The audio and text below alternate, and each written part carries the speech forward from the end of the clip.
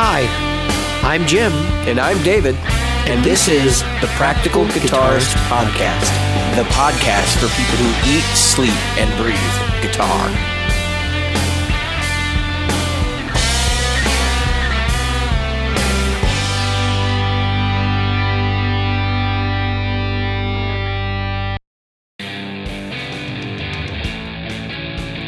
The Practical Guitarist Podcast is brought to you by Great Lakes Guitar Pickups. Great Lakes Guitar Pickups provides fantasy tones at prices a practical guitarist will love. Featuring top-notch construction, attention to detail, and a fully custom product, if you can dream it, Great Lakes Guitar Pickups can probably build it.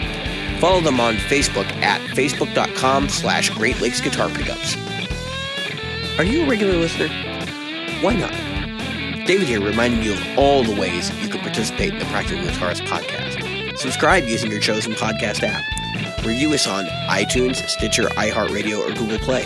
Find our Facebook group at facebook.com/groups/practicalguitarist or on Twitter as @practguitarist. Support the show. Merchandise is available in our Threadless store at practicalguitaristspodcast.threadless.com. And donate to us via Patreon, available at patreon.com/practicalguitarist. Reach out to us directly via email at questions@practicalguitarist.com.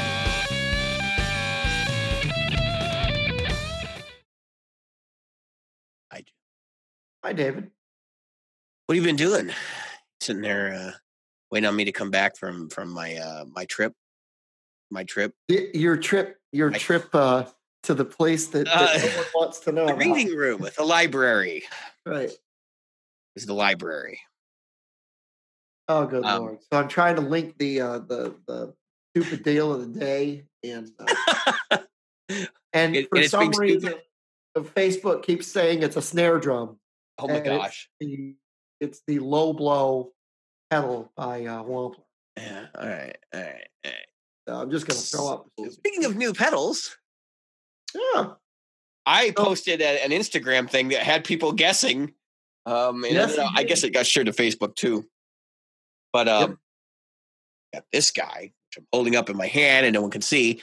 This is a Boss Angry Driver JB2, courtesy of Good Time Music. I purchased this the other day. Yep. Oh, Year of No Gear is over.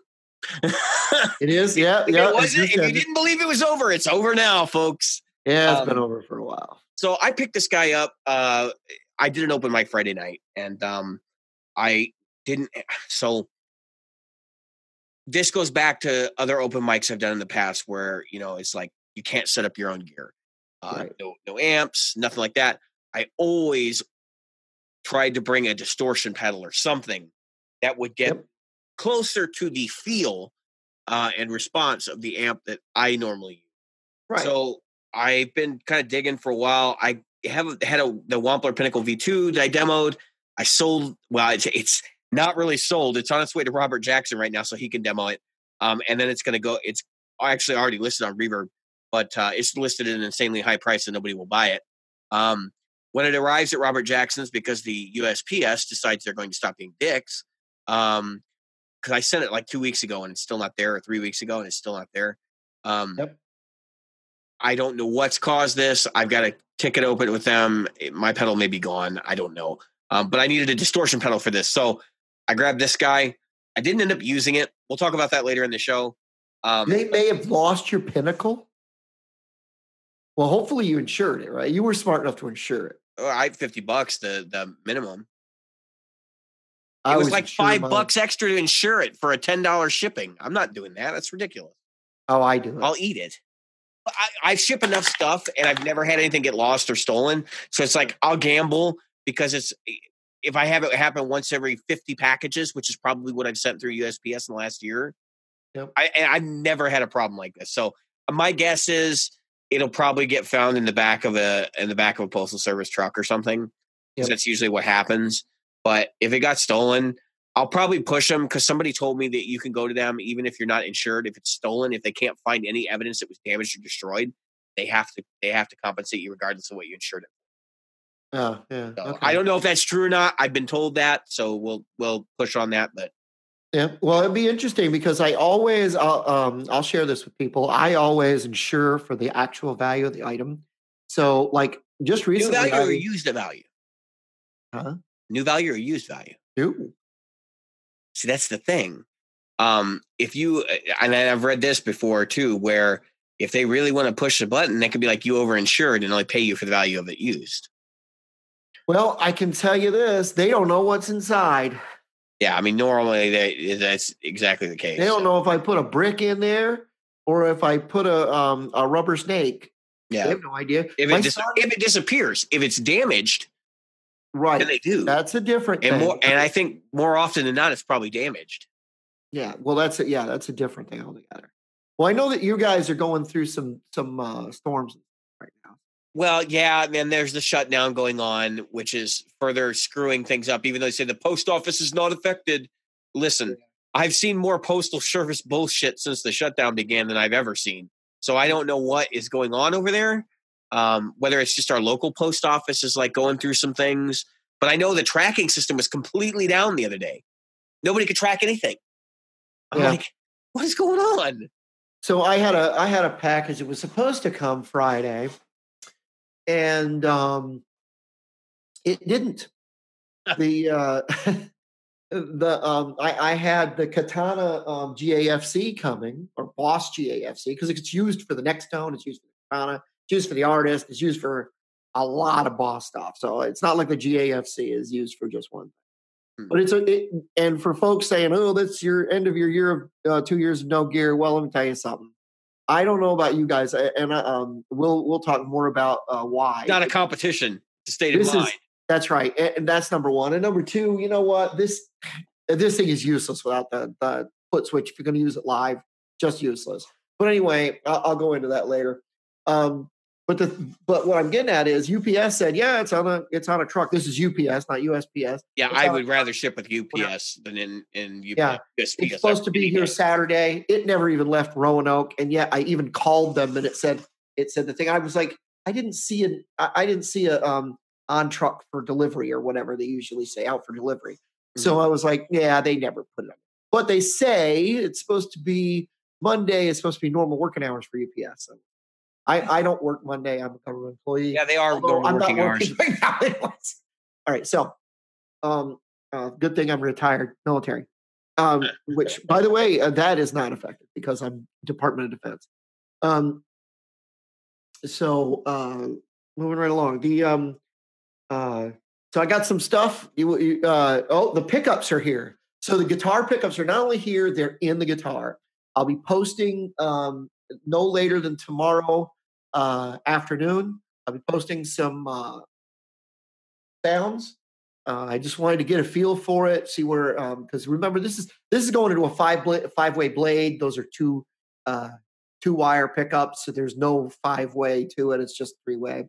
The two outer positions 2 and 4 are the same as 3. So right. But typically you wouldn't put that into a 5-way, but you can. It sounds great. I'll just say that it sounds great. For whoever wins these, talk about a win. I'm just going to say that these things are beautifully articulate. I don't want to put any tones or any sounds into somebody's mind. But they're in a basswood body right now with a maple neck, rosewood fretboard. Actually, I think that's like a fake ebony. But anyway, with a shark tooth thing, and even in this crappy guitar with poopy pickup or a poopy bodywood. Yeah, bodywood and tone and volume knob. This thing sounds incredible. It brought this guitar to life and made it like, okay, now I know why this. Because this thing, I didn't want to do a before and after. Because what is the point? That's like showing, hey, you know what? I had a rowboat. Now I have the Princess Cruise Line, and look at how much better the Princess Cruise Line is than the rowboat. Frankly, just showing that Ibanez guitar with those pickups in it and what it sounds like, it's pretty clear that the pickups are doing the work. I'm not going to poo-poo basswood specifically, but I will say this much.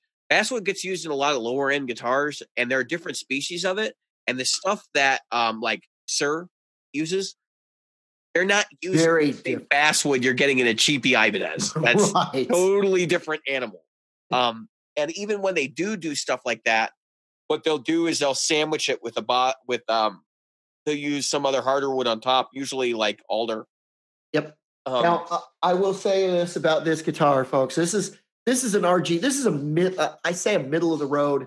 It's the lower end of the middle of the road RG. It brand new. This thing would have cost right around $500, $400-$500. They go for $300 all day long on the used market. Yeah. They're not highly sought after. No, but it's got a unique look, and that's really all it's got. The pickups were total trash. I'm sure people are going to give me shit for this, but I'm gonna say it anyway.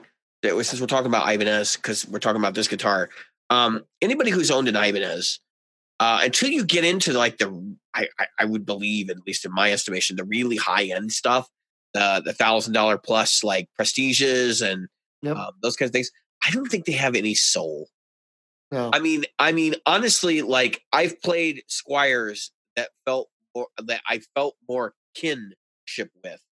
And I mean that in a very like spiritual sense. And I don't mean to wax philosophical for everybody, but I really feel like a connection to certain guitars, especially, but not Ibanez's in any way. I've never picked up a sub like $1,000 Ibanez that I was going to bond with. I think that I've had several. So the lowest cost Ibanez I ever picked up had a Wizard 2 neck, and it was a what they called a super strap, and I want to say it was a Prestige model. I mean, honestly, they make some really good stuff, man. Yeah, they make. I mean, look, the Satriani models are incredible. I'm not talking about the low end Satrianis like JS 100. I'm talking about the 1,000, the 2,000, and so on and so forth, and the muscle car one. The gems are they are just that. The gems are gems. Yeah, they're the same thing at the top end of that range. Like you get into these extremely, and those guitars, I feel like there's so much soul put into them that you get this instant feeling like every gem I picked up has been slightly different and had a different personality and spoke differently to me. Whereas if I pick up one of those ash body RGs that they're selling right now, the ones that we've talked about that are really heavy, I just didn't feel the soul in them. I mean, it just felt like they came off of a machine. And I know that's like totally a head trip thing with me because obviously you can't tell the difference. I mean, that Squire I just picked up came off the machine too. Right. I don't really feel a whole lot of connection with a lot of those guitars either, but I have found a few where, they had something special going on. Yeah, there's something there. What was I going to say? I always forget Gilbert has a signature Ibanez as well. And that the Fireman that he's got out right now? Yeah, it's called the Fireman, right? I can't stand it. I'm just saying that there's a lot of people that like it. It's heavy, and the other thing is the neck is like if you have big hands and big fingers, you'll love it. I don't, so it's just not going to do it for me. But remember, he's got fingers that are what, like 9 inches long or something. Yeah, he measures his fingers with a beach ball. Yeah, when he palms the beach ball. When people are throwing the beach ball, I mean, just I got this. Puts out the web, Yeah,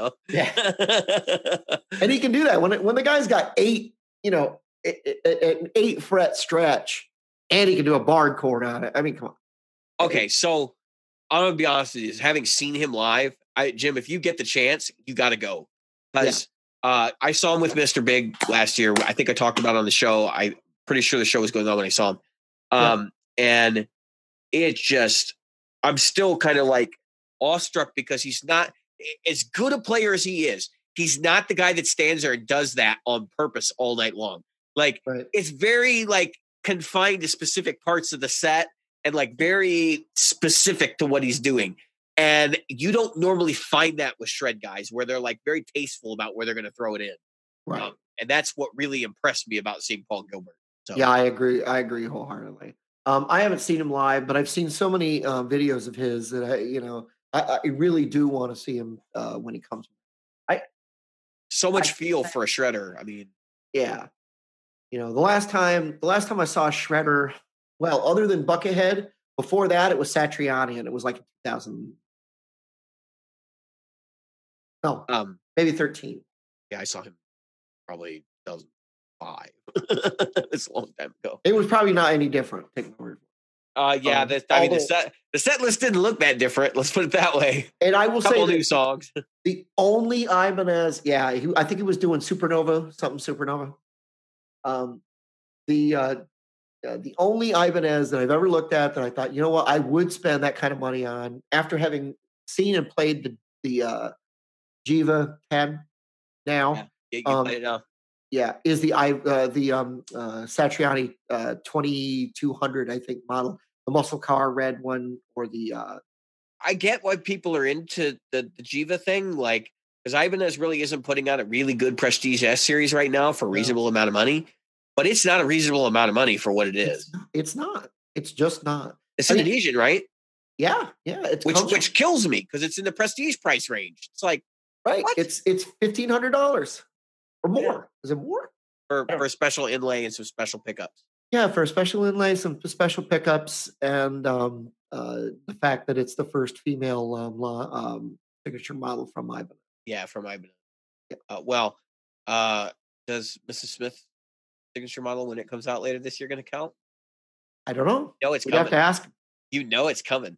I have to ask her if that's. I don't know how she would consider that. So yeah, that's a good question for her. So, all right. So anyway, let's see. So let's get to the meat and potatoes of the show, shall we? Yeah. Here we go.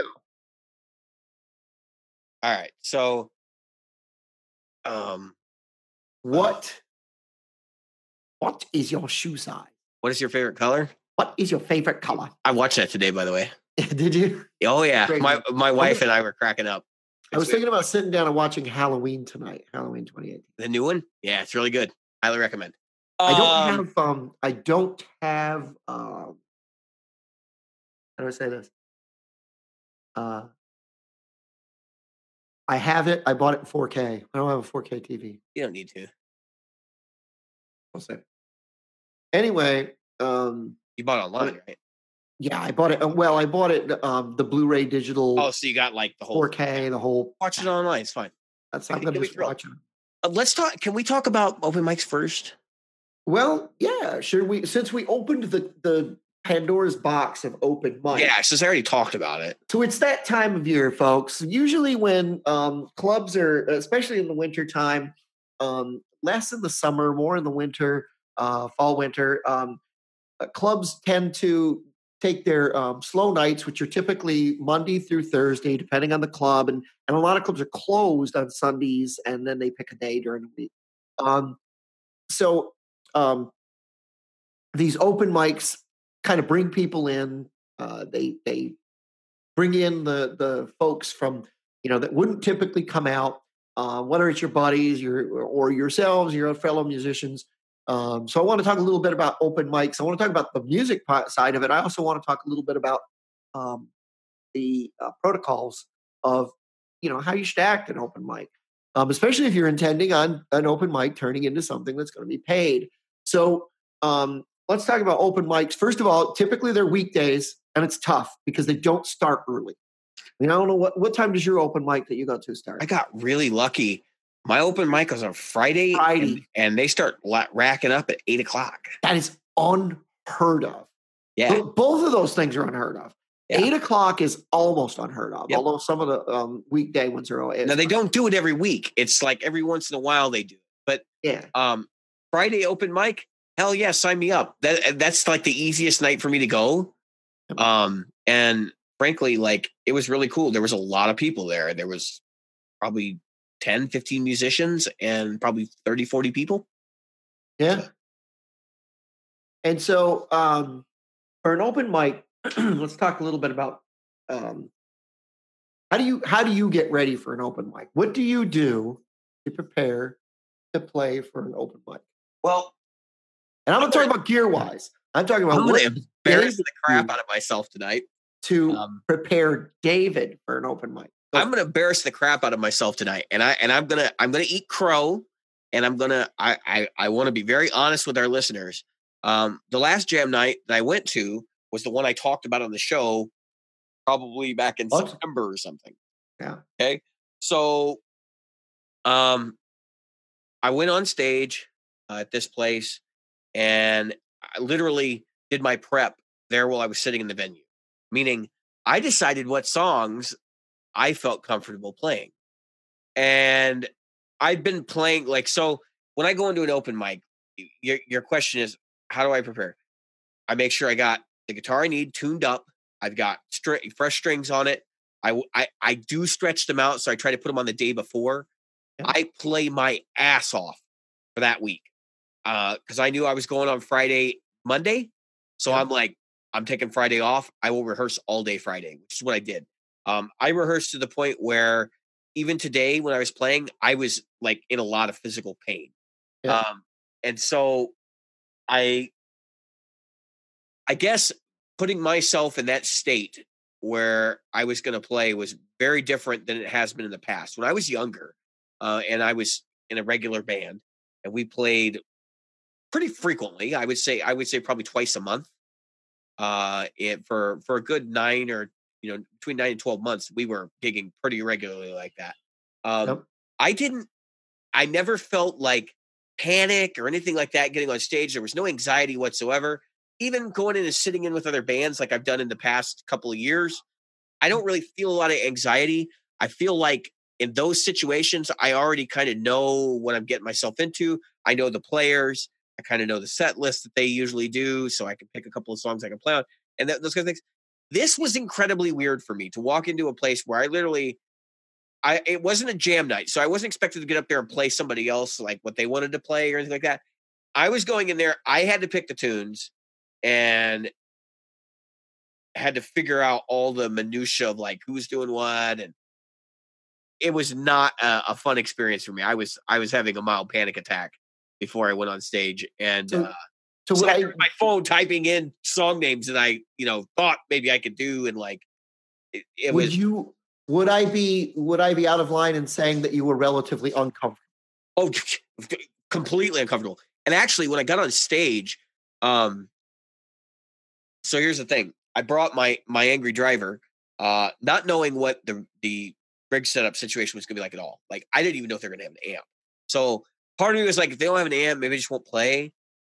Somebody will have an amp, right? Like, so I went, and they had like an old PV, like Predator or something, like old PV amp. Wow. It was like a 2x12 combo, and it was probably tube.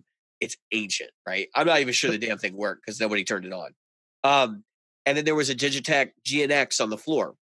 So when I went to, when they called me up, which was funny because there's no sign up sheet. You just had to introduce yourself to everybody, and then they were like, literally, it was all friendly, and everybody was like pointing at other people and like, they should play now.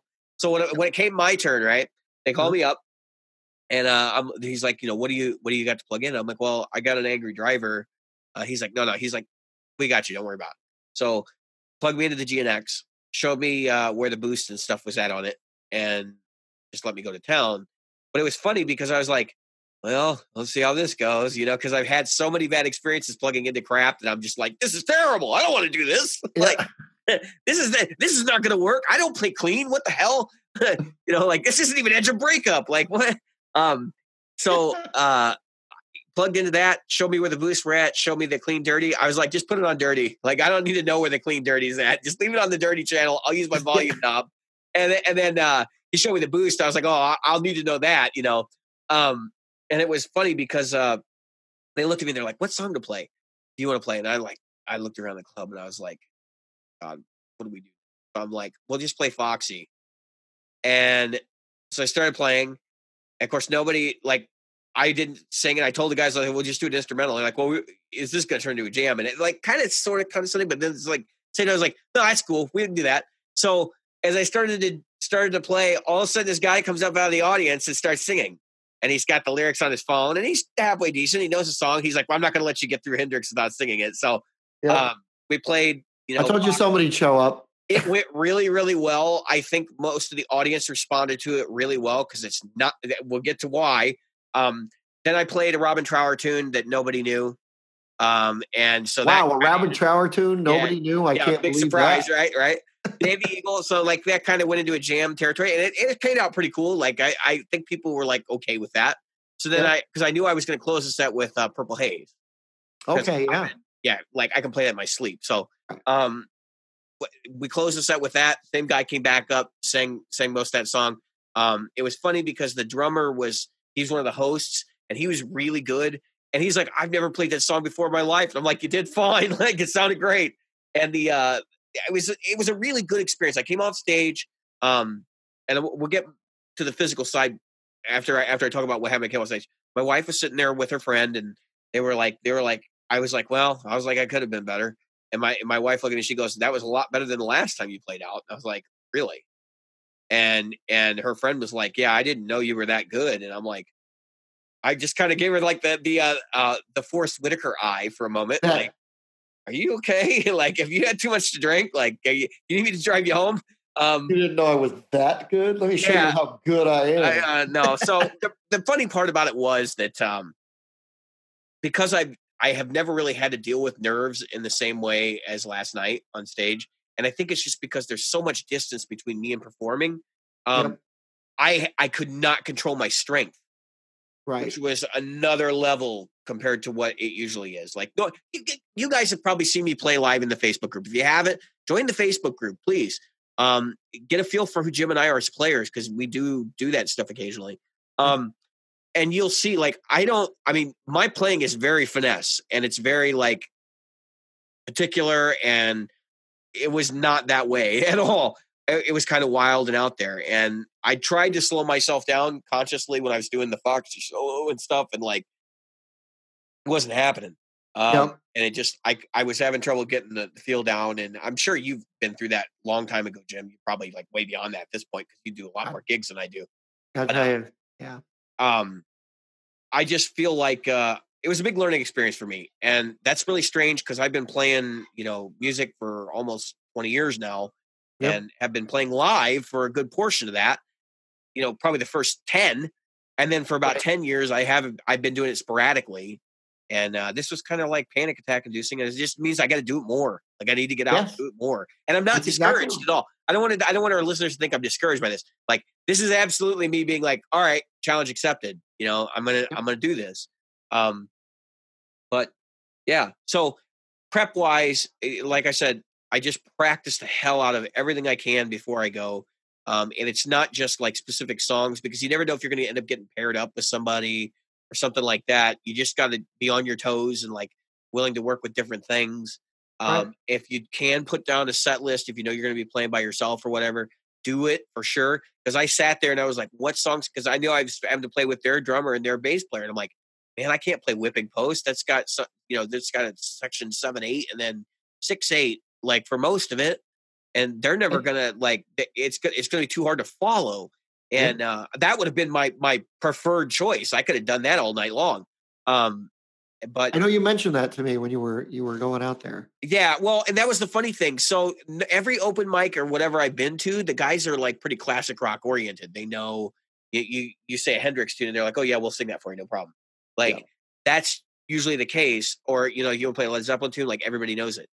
This place, the guy before me got up and he played Seek and Destroy from Metallica, and then he played Eruption, and then he played You Really Got Me, and there was some other tune. Actually, there was a couple other tunes in there. A guy after me gets up and plays Brewster from Alice in Chains. Nice. And, Smashing Pumpkins song, he plays Bullet with Butterfly Wings, and something else. So it was just like a really weird mix of music. And the guy in front of me was doing all these, like, 60s folk tunes. So it was just like all over the place. I'm that would have been me. On an acoustic? Oh yeah. Yeah. I mean, if I was up there on an acoustic, it'd probably been, well, not 60s, but late 60s, early 70s. Yeah, there was like Vietnam protest music. Like, I wouldn't have been that wouldn't have been. And it was good. Like, except for honestly, the guy had me like fixed to what he's doing, but it was just really weird, because I'm like, every venue I go to, it's like 12-bar blues, 12-bar blues, 12-bar blues. Oh, and then we're gonna throw on this classic rock tune, and then, like, maybe we'll do a surf song or something. Yep. Yeah, this was totally different.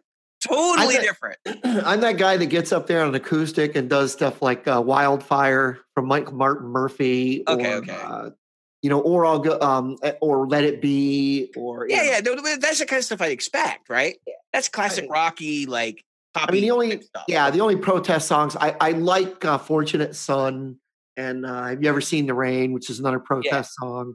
But other than that, this stuff was earlier than that even, and that's why I'm like, ooh, like people like it.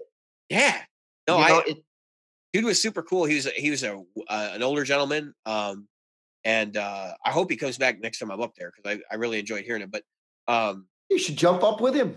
I was going to ask because the guy that was playing Alice in Chains and stuff, I'm like, man, I know all of those solos. Just call me up there. Like I got it by ear. I don't even have I play along with the records enough that it's just like I don't need to really like know how to play it. Like I know the notes enough. I can fake it for you. Trust me. I was just doing that tonight when I was playing around with this. I was like, oh, you know what? Because I was looking at Nick Bonger's thing online because he showed off his flashy guitar, and I was like, oh, I'm just going to play some Kiss here. So I don't want to turn this into the David show, but I do want to bring up one last thing about this, the open mic thing. So I bought the Angry Driver, right? I didn't use it, obviously. But here's the funny part. I get there. I'm there about 45 minutes early. We get a table right up front. I'm sitting there, and I see people start coming in, right? Yep. And people are bringing in giant pedal boards. I'm not talking little pedal boards. The guy had a Pedal Train Terra, all right? 42-inch pedal board. Holy shit, the Terra? And so him and his buddy are talking, and I'm overhearing, and I'm like, oh, it'll be nice. I'll go introduce myself. And I overhear, and they're using the AX8. So I'm like, oh, Fractal, like, I'm interested. I want to hear what this thing sounds like. I'm really happy that I'm here tonight because I get to hear one in person, like in a gig situation. And anyway, a lot different. The funny thing was, the guy with the Pedal Train Terra, that's all that was there. He had an AX8 on it. So it was like 3/4 empty. I was going to say that's like a great big pedal board with like this much stuff on it. Not that there's anything wrong with that, but I'm just like, I was just kind of funny because I was like, I was expecting him to have all these really cool boutique pedals and stuff, and it's like an AX8. Yeah, that's all right, that works. They probably did. There's a couple of people that are online in my area that are selling off their big, huge pedal boards. Yeah, they got an Axe-Fx. Well, after going through that gig, I came home and I spent not a gig, but that whole thing. I came home and I spent all day the next day dialing in Helix patches because I am bound and determined to go back there with my Helix and see what it sounds like. I really plug it right into the PA situation and go right into the PA and see if I can eke something out of it. Because just playing through that GNX, like I was like, this is fine. To be honest with you, I could feel a difference, but it wasn't enough that like the audience could tell. Right. And I was still having fun. So I'm like, I could get by with the Helix. And you might be surprised what it sounds like cranked in an environment like that. Well, with the patches I dialed in, it's going to sound freaking great because I'm taking a whole new approach. I will share these patches in the group for anybody who has a Helix if you want to check them out. Awesome. They have impulse responses with them, but I can tell you what the impulse responses are. You can either go out and get them, or you can just put a cabinet model from the Helix on them and check them out. But they're cool. I like them, and I think they're the best patches I've ever made. And I spent this morning. I got up about 6 a.m. I came in the living room and I played until my fingers were about to bleed, and dialed in some more. So it's a whole new ball game for me. I'm looking at things differently. The guy at the AX8. I like the sound. It was a little dark, but I like the sound quite a bit. And I think that sounded better than the guys that were there with an amp. So for what it's worth, I think going direct now may be the thing. Yep. I honestly, the world is going to that as much as we keep fighting it. The world around us is moving forward. And if you don't, you can keep up or you cannot keep up, and you can have your own voice. Nobody is telling you can't. No. That's what the impulse responses allow you to do. I mean, you custom tailor what you're using. The IRs you like may not be the IRs the other guy likes. That's right. And the amp models and so before it's all over with, you've got a completely custom thing anyway. The other thing is, I was talking to a listener to the show, Jeff Biesiadecki, who works at Good Time Music, and he and we both have Helixes. He's got the Stomp. I've got the full, the floor. And we were having a big discussion about how, we both think that the Helix is really good, but it's not as good as a real amp. But then it dawned on me as part of the course of the conversation. That's what this is, though. These amps, they're luxury items. That's right. And they're really, really cool, but they're luxury items. And I think we're getting more, as being a practical guitarist, we're getting more towards not using the luxury items, especially in those kinds of situations. Who the heck? Yep. There were people bringing their amps in, right, to this place. I'm like, really? Like, I just, no. And it was snowing. Like, we had 6 inches of snow that night. Jeez. And it was falling an inch an hour. So, like, we were all looking out the windows to see, how hard it was going to be to drive home to judge when to leave. Yeah. And these guys are carrying their amps, and I'm just shaking my head like, why? Yep. Anyway. So yeah. take over, Jim. All right. So I'm gonna. So how do I prepare? Well, what I usually do is I'll write down. I'll find out what kind of open mic it is, if it's acoustic or if it's electric, and then just like you, I'll set up something where I can plug direct. And typically, if it's an acoustic gig, I'll put down what songs I want to do, and I'll probably run through them 2 or 3 times. I try to pick songs that I could sing in my sleep and that I can play in my sleep, so that just like you were talking about, I can say, you know what, I can do that, and I can do it for hours without having anybody tell me what to do. If they're electric songs, I might spend a little more time, and only because for me, even though people will go, "Oh, electric song, you can do whatever you want. You can skip solos and blah blah blah blah." I like to have electric songs have solos, so I try to organize them so that there is that I've set them up so that I can go into a solo, whether I bring a looper or I ask somebody to just play the chords, which usually, if you go to an open mic, show somebody's basic. But there are a lot of songs I play that the chords aren't basic, like Sister Golden Hair and stuff like that from America. Sounds basic till you play it, then you find out there's 8 chords on the intro. Yeah, 8 chords and moving bass lines, and moving bass line. And the same with Horse with No Name is simple on the chords, but oh my God, there's 2 guitars, two different voicings, and the bass line is just incredible. And the solo is not as easy as it comes across either.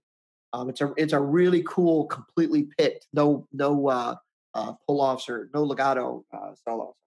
So, anyway, and then I'll get there and I'll talk to whoever is hosting, and try to get myself to where I know somebody. Usually, I'll know somebody, because even if you've been in a local area for a very short time, if you go to enough open mics, you've met everybody. Oh, and that's funny. That's what's funny, because I was sitting there and I'm like, people I was seeing there, I'm like, I know you from somewhere. Yeah. And I do, and I know them all from Good Time, or like from, I've seen them in Good Time. They may not go in there all the time, but like, that's how I remember them. Yep.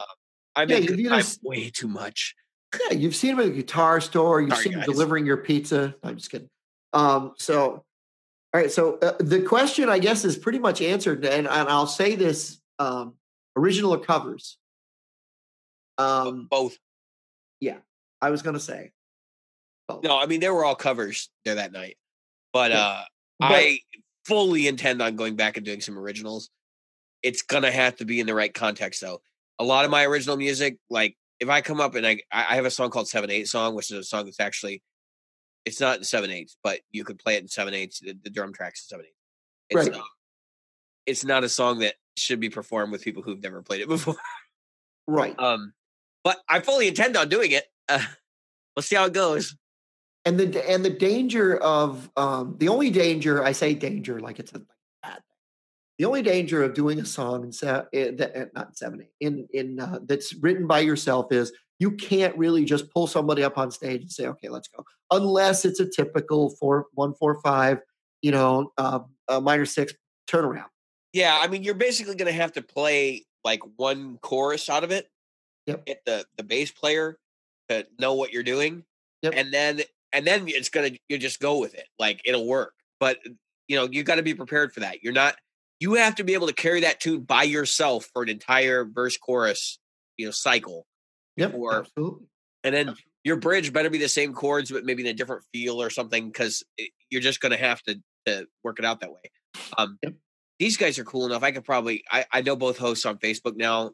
They're both connected to Good Time in a various way. I could probably just send them a copy of the song and be like, I want to play this, just listen to it once so we know what's going on. Yeah, and I mean, and that's the thing. If you know the people, you can share a chart and do a quick run over the song. There were people there with they were setting up chairs for music stands and putting chord charts up there for everybody. Yeah, so I mean that's fine. And there's Again, nothing it's wrong. The time signature that's a bigger problem than anything in 4/4 is doable. Anything outside of 4/4 gets a little tricky with 3/4 or something like that, but it's going to get really difficult once you get into those really odd time signatures. That's right. So now I want to talk about the difference between a jam and an open mic. Yes. And they are very different. For people who don't know what a jam is, they used to be a lot more popular. I used to go to a jam at a place called the Jewish Mother in Virginia Beach. It was fantastic in the 80s. Yeah, I don't think jams are as good for the audience. No, but for the musicians. No, I know, but I think the clubs are hoping that they're going to attract actual audience people to come and watch at an open mic. Whereas with a jam night, it's just musicians. I mean, a jam is just for musicians. And typically you meet your really high-end people at a jam. Yeah. Because an open mic, it can be, one person will be incredible and the next person will suck pond water through his ass. I mean, it's just the two ends of the spectrum. There will be someone who's got an angelic voice and someone who sounds like Kermit the Frog after a binge. I was pretty impressed with all the people I saw, but I mean, I have been to open mics where people like get up on stage with their guitar out of tune and they're like just going for it, and they don't even know. They're blissfully unaware. I've been that guy too, so they're blissfully unaware that their guitar is out of tune and that they can't sing, and they sound like I said, like Kermit the Frog on a bad day. So anyway. And at an open mic, you're always rolling dice. Sometimes, like you said, that was a good one. You had some stellar people. I'll tell you though, now open mics, it's different in different areas. You go to an open mic in Nashville, you're going to see some people that just I'm not even going. They will obliterate you. I will. Yeah, they will torch everything that you do as a musician. And I would be the first one to go. Yeah, that's okay. I'm not playing. I mean, those are people. I don't mind playing, and not being the caliber of player of everybody else. Because I think the expectations in open mic is like, it's not a real show. It's a place for people to come and kind of showcase what they do, but not necessarily to provide real entertainment. Right. Correct. So.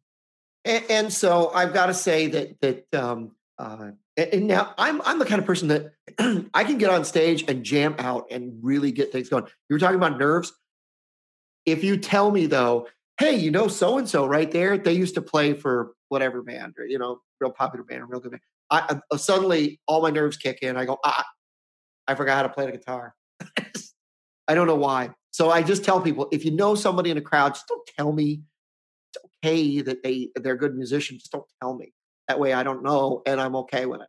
It's just like when you turn the microphone on, you go, some people can't record. It's the same thing. So anyway, one of the things that people use open mics for. So open mics have a lot of different purposes.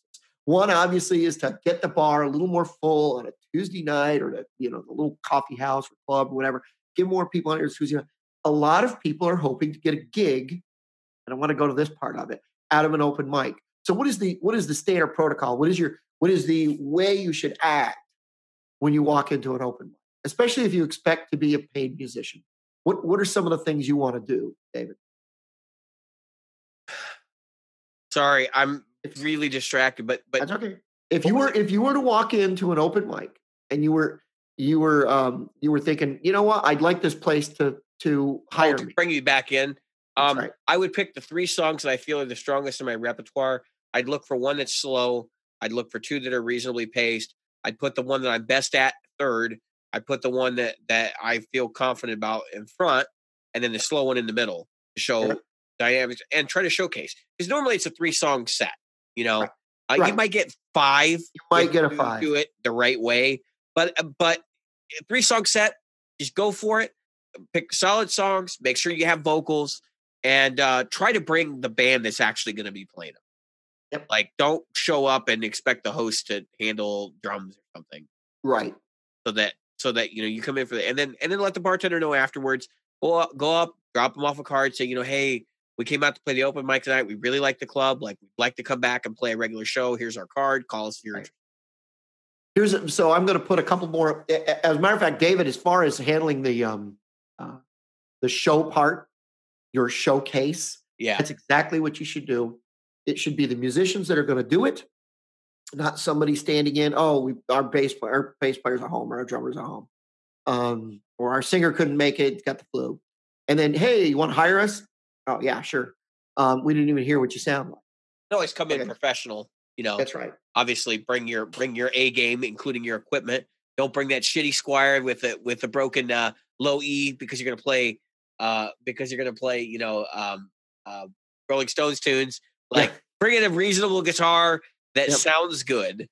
So all that stuff is perfect. The other thing is, remember, the second you walk in, you're making your first impression. Yeah, be very nice, cordial, say hello to everybody. That's right. Be nice. Tip. Yes, absolutely. Even if you get water, tip. Even if it's and make sure you get something while you're there. That's right. Like, I felt bad the other night because we didn't get anything. We were all sick. Went to Taco Bell for awful.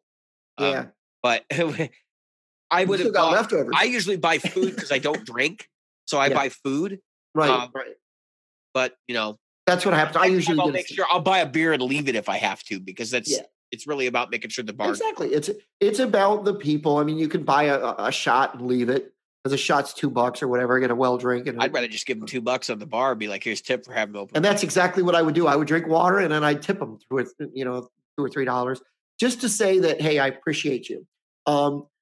Dress the way you're gonna dress. Yes. That's other big thing. Like, don't show up looking like you just mowed somebody's lawn. Unless you're Paul Schaefer in the CBS Orchestra.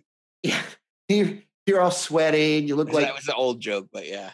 Yeah, I know, and have you seen Paul Schaefer lately? He's still looking good. He looks pretty good for his age. He's got to be. He's 70. I remember him in This Is Spinal Tap. You want to kick my ass? Go ahead, kick my ass right now. That was a great scene. So the other thing is that just make sure that you remember that everything you do while you're there, don't be pushy. You want to make sure that if you have a press pack, bring it. Don't just hand it off to the waitress. It'll never get to anybody. Yeah. Because then it'll just end up in her car or in the garbage. Exactly. You've got a press pack that you want to hand off. Make sure it goes to the person that does the booking. It's difficult. I'll tell you that most clubs, it's tough. Most clubs, they have a phantom bookie now anyway. Yep. They're never there. Like, I know a lot of clubs here use agencies. Yep. And doing the pay to play thing. That's right. Which is really crappy. So down here, it's serve to do that. I mean, down here it's agencies, and you're giving up a piece of your income. That's how it is. Yeah. Most of the time, if you want the big gigs.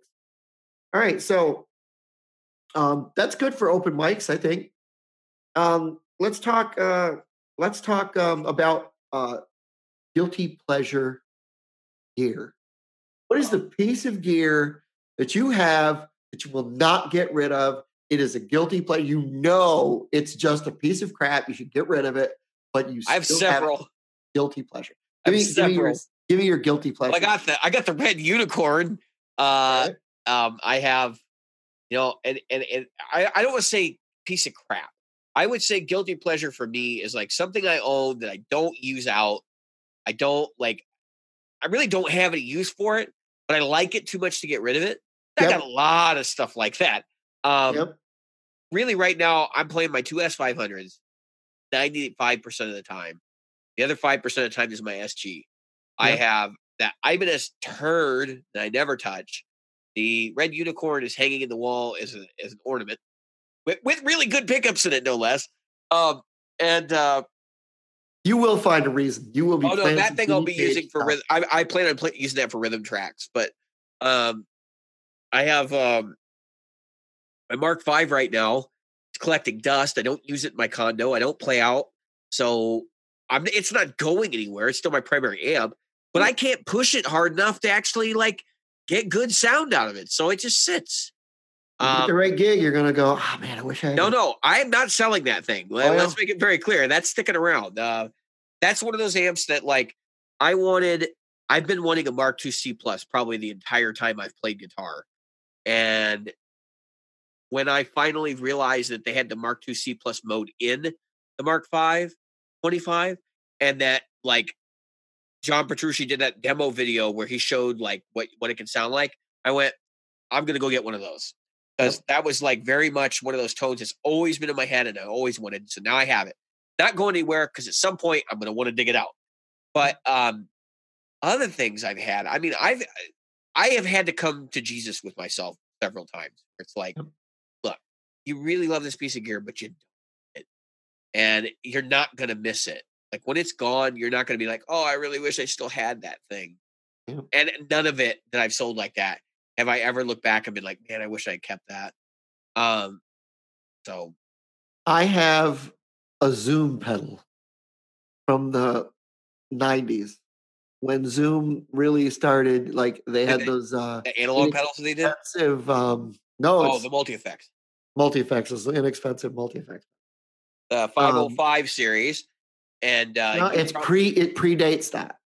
Well, the 505 one was the first multi-effects guitar. Yeah, that might be. It might be the one. I have had one in my possession for a while, and it's it's a dog. It's terrible. It doesn't sound good in anything. And you still use that thing, right? But it was a gift. No, it was a gift, and I won't sell.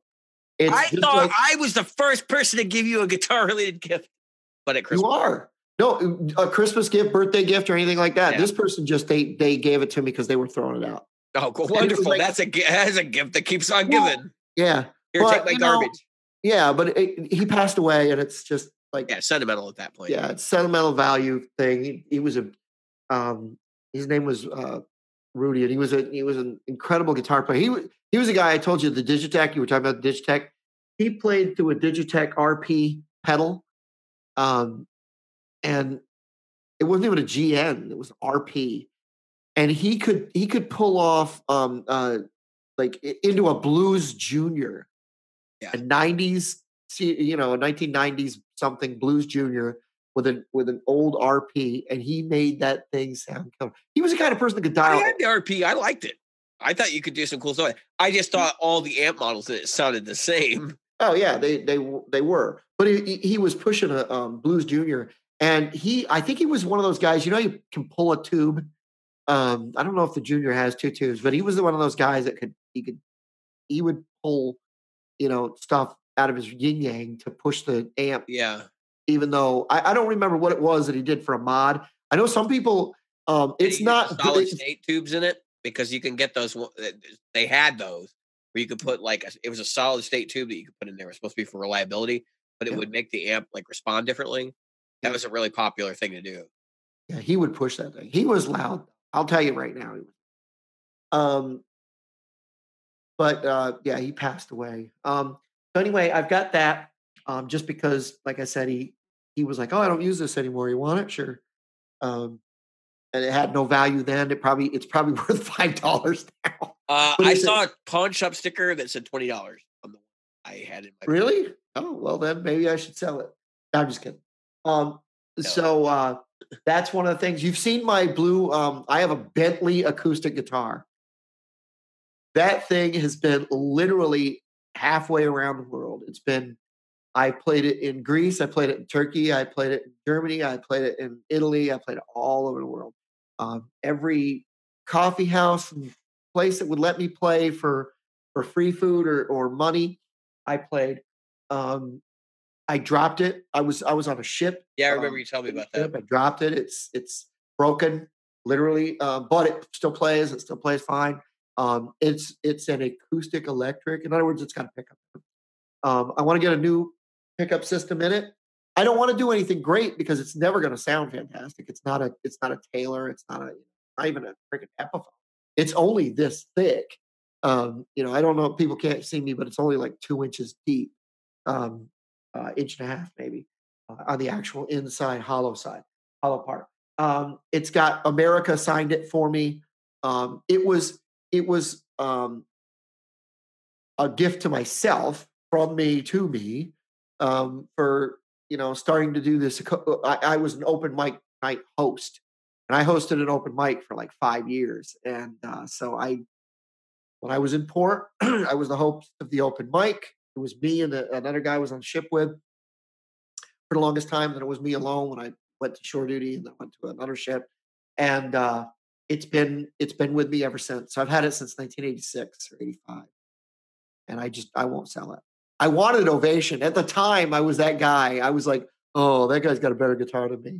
I am so glad I didn't buy an Ovation because I now have an Ovation. You can see it right here. Yeah. And it's terrible. I gigged that Jasmine. Why were the Ovations so damn popular? Because I remember there was a time when they were super popular. Because Glenn Campbell and Nancy Wilson from Heart played Ovation. Is that why? And I think it was because they shoved them down their throats. A lot of people say that was why Rickenbacker became popular in the 60s, because they would just give them to the English musicians. I've heard that, but I've also heard like the Beatles went in and actually purchased some. The black frying pan model that George Harrison had was purchased, for example. Yeah. But I don't know if that's true. Yeah, I don't know. I think you got to remember at that time, like there weren't very many electric guitars around. No. And Rickenbacker was one of the big three. It was them, Gibson, and Fender. That was it. Nobody was playing T-Scos live. Like, nope. Nope. So. And so I think Danelectro was the only other one that was being used, and that was later by. And even those. And everybody that talks crap about kit guitars, like people didn't like them. They were cheap, and you would. They were still shit guitars. It's just that they were okay as a slide guitar because you could have the action. Well, I mean, Jimmy Page used one not as a slide guitar, but my point is that like they were seen as a beginner instrument. Yes, and so people avoided them. Yeah. I still see them like a beginner. I've played a couple that I really liked. And in the States, you didn't have it, but Benson was around. Was it Benson or? Yeah. Well, Benson, yeah, right. We didn't have. They made guitars over there overseas. That's what the red guitar that Queen built was based. So, all right. Oh, I thought that was Burns. Burns, that's it. Burns. Benson is the effects pedal. Burns is the guitar company. I seem to remember Benson having their name attached to a guitar. I don't know. I remember. Yeah, that was Burns. As a matter of fact, yeah, he wound up. He had the Burns Trisonic pickups in it. I don't know if there was a Burns model that it was supposed to emulate, but because he was really into the Stratocaster, he wanted to build a Stratocaster. Realized he couldn't do it. Yep. Which I find hard to believe. Well, it had to do with the trem. Oh yeah, that's right. He engineered that trem. Yep. Okay, so all right, going right along with that though, is there a brand that you would look at and you would just say, I would never buy that brand? All right. So you listeners of the show, you've heard me say things about certain companies, JHS, Friedman, and various others. My opposition to those companies is purely personal. I don't like something that's going on with the company. It's not necessarily that I don't like the company itself. I have said things about other companies like Kiesel, and I'm sure there are other guitar companies that I've just gone down on. And really, I mean, if it was the right thing, yes, I would buy it. JHS. Let's talk about JHS because they're the ones that like are the easiest to pick on. I cannot stand the JHS business model. And if you're not inclined, the JHS business model is to, let's talk about this. I've got the Angry Driver in my hand. They've got their name on this Boss collaboration pedal.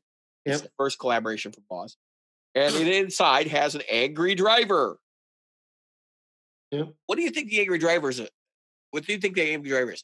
Is it their, not the Angry Charlie? Do you think it's their proprietary circuit that they came up with to sound like a Marshall? Yeah. No, it's a MI Crunch Lab, Super Crunch Lab, I believe. So if you stop and you scratch your head a little bit and you start digging around, every single pedal they put out is either in the public domain or it's a design that they knocked off from somebody else. And a lot of times from people I've talked to, it's not a design they knocked off and changed. It's verbatim the same pedal. And they have gotten in trouble for it repeatedly. But the thing is, circuits aren't copyrightable the same way as, like, say, a book. Yep. So he can get away with it. That's right. And it's just a nightmare. I don't know, man. I think the reason why I shy away from JHS is they don't do enough stuff that's, like, unique. And that is just a whole other thing unto itself. Look, I'm not going around and I'm buying everybody's Tube Screamer clone. Never going to happen. I have one Tube Screamer right now, and I have not played it in, like, months. It's in the box. I'm supposed to be sending it to Jim. And the point is that it has to be purpose-built for a specific thing. I don't think, like, going to the store and saying, "Oh, there's this new Blues Driver clone. I really got to have that." It's just mind-boggling to me. Like, well, again, that's why I got to get that Wampler Blues Driver to you now, because now you can side by side with that Angry Driver. So I've got a DS1 that had the quote unquote Keeley mod. Oh, yeah. First off, I don't think they did the Keeley mod to it. But second off, it has been modified. Like, I've seen the inside of the pedal, and there's a switch on it, and it does do things. But it just doesn't. It does not enhance the sound of the pedal. Let's put it that way. And I really feel like if I would have to get a real one, but even with this pedal being modified, I just don't think it's any better than the stock one. Yeah. And so I found that with a lot of these clone pedals that they're not any better than the stock unit. Well, I can tell you that the Blues Driver, because I had the Blues Driver, obviously, and then I sent it to Wampler. I got it back a few months later, maybe 2 months later. And when I did, it's a different pedal. It is a completely different pedal. That I can say with 100%. So I can tell you that when it comes to stuff that I poo-poo, first of all, I will not play a fake Gibson. If you want to give me a fake Gibson that says, like, Chuck on it, that's fine. Well, I think it's Chuck on it. Yeah, I mean, obviously, I have my issues with counterfeit goods. Right. I mean, that's basically the same thing as when I look at JHS, except that JHS wants to charge twice what they're worth. Yeah, well, yeah. I agree with you there, because as far as I'm concerned, if you're gonna create this is my problem, and I'm not knocking Analog Mike, because he does a completely different thing, by the way. You're gonna create a Tube Screamer clone. You say, I've got a Tube Screamer clone, and I changed the circuit so that it suddenly makes breakfast and cleans the dogs. Yeah, whatever. Yeah. Okay, but why am I giving you, if I can buy a Tube Screamer for $150, why am I giving you? Why would I buy the clone unless it's like the bee's knees total redesign thing? Like right. So I watched. There's a couple of videos out right now with the guy that does Way Huge. George Trips. Yep. And he's been doing the press circuit because they got some new pedals coming out. And Trips had an interesting observation. He said, when I started making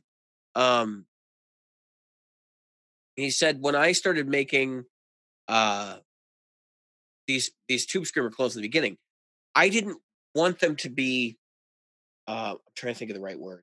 I didn't want them to be, that different. I wanted them to be a Tube Screamer, but then he made it a Tube Screamer with true bypass. He took the buffer circuit out. Like that I get, because that's a whole nother thing. Nobody It had is. done a tube screamer with through bypass, at least not Right. in the saleable market.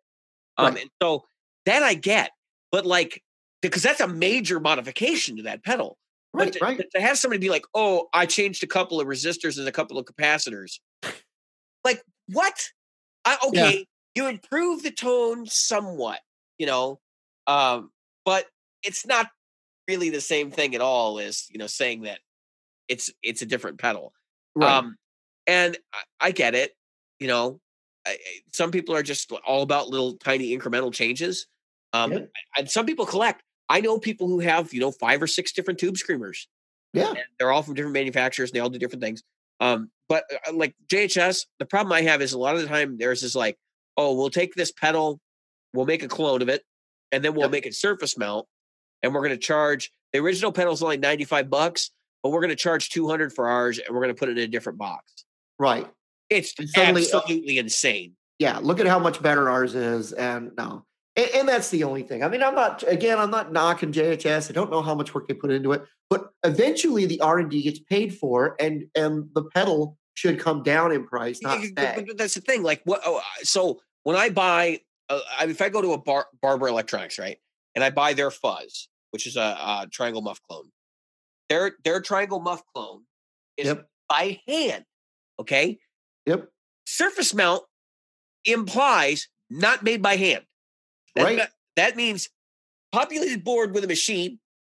Yep. Seal it, put it in a case, and That's send right. it out. That's not made by hand. No, not in the same way at all. There's so much more labor involved with somebody actually doing all the hand soldering in a Barber pedal than something Yep. JHS puts out. But JHS still wants to charge $190. Yeah. Like, it's insane. Yeah. It's because they have so much clout because they're a member of the boutique world, which they stopped being boutique a long time ago. It just drives me nuts. And then you got Wampler, right? He prices his pedals pretty much the same way, except his stuff is hand soldered in a lot of cases. Right. I haven't taken apart too many of their pedals, but I know that they do a lot of hand construction over there. I know they do. They are ordering, I think, their true bypass board. Yep. The relay, I think, is ordered out. I know there's a couple of things that Brian Wampler puts money into, and that's the R&D side of it, and also the customer service side of things. Sure. He is way into that. I just don't see his profit margin being what JHS's is. No, he's been being pushed and pushed and pushed. He finally had to bring the price up on his pedals, but it's all because of the stuff that gets in. But his isn't. He's not going, okay, you know what? I got a circuit. Let's go out to Chinese place A. You press my boards. We'll send them back here, and then I'm going to put them into my pedals. He's doing that still in from what I understand, doing that still in Indiana. All I know is that there are so many electronic devices. Let's look at DVD players, look at Blu-ray players, look at everything else. The R&D gets paid for by the early adopters, and they pay a shitload of money for it, and then the prices start to come into a reasonable amount. I still don't know why a lot of pedals haven't moved towards that 200 and under mark, or somewhere in $200 or under. I just don't get how much R&D there is in a pedal that is 90% complete before they even touch it. Exactly. In a quote unquote clone. And we took we have an Ibanez tube screamer clone. We have we made this pedal so much better by throwing a capacitor in there. Don't get me wrong. Like, I get living wage and all that. We know that Boss. If I look at my Boss pedal right here, it says made in Taiwan on the back of it. And I understand that those countries have cheaper labor than us, and they can do that, and they can charge. I think this pedal was $200. Yeah. I get it. They could do that with this. If it's made in the States, that's a whole other thing, because obviously stateside labor is different, and there is labor still involved in surface mount, but surface mount is by and large taking out most of the labor from it. So right. Okay, so the next thing, let's talk about. We talked about the open mic. I'm going to save my 0.5 for later. All right, let's talk about. Well, actually, you know what? We're talking about gear. like I said, the pickups are in the Ibanez. Looking forward to it. John, who happens to be listening in, so he's muted right now. He asked us about the Katana, what we thought about the top mounted effects, and I'm just gonna give a hand signal. The top mounted effects. He's saying they're number one, folks. They are number one with me. Yeah, exactly, John.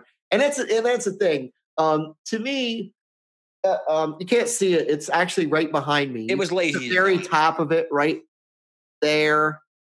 You can see the very top of it. You can actually see the controls. I had it up.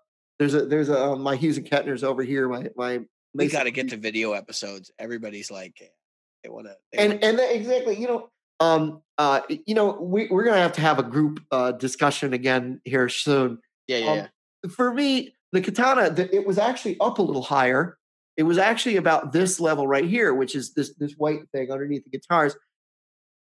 And I couldn't control the damn thing. And of course, again, you get to that freaking the pedal board. Really, all the board does is let me change the channels. Yeah, one of the 4 buttons on the back of it, It's like, okay, here's the 4 buttons. But I still have to go in there and I have to dial it in, which means going into my computer. Yeah. Okay, let's dial this one in. Let's dial this one in. Let's dial this one in. And I've got direct access to 4. You have indirect access to 8.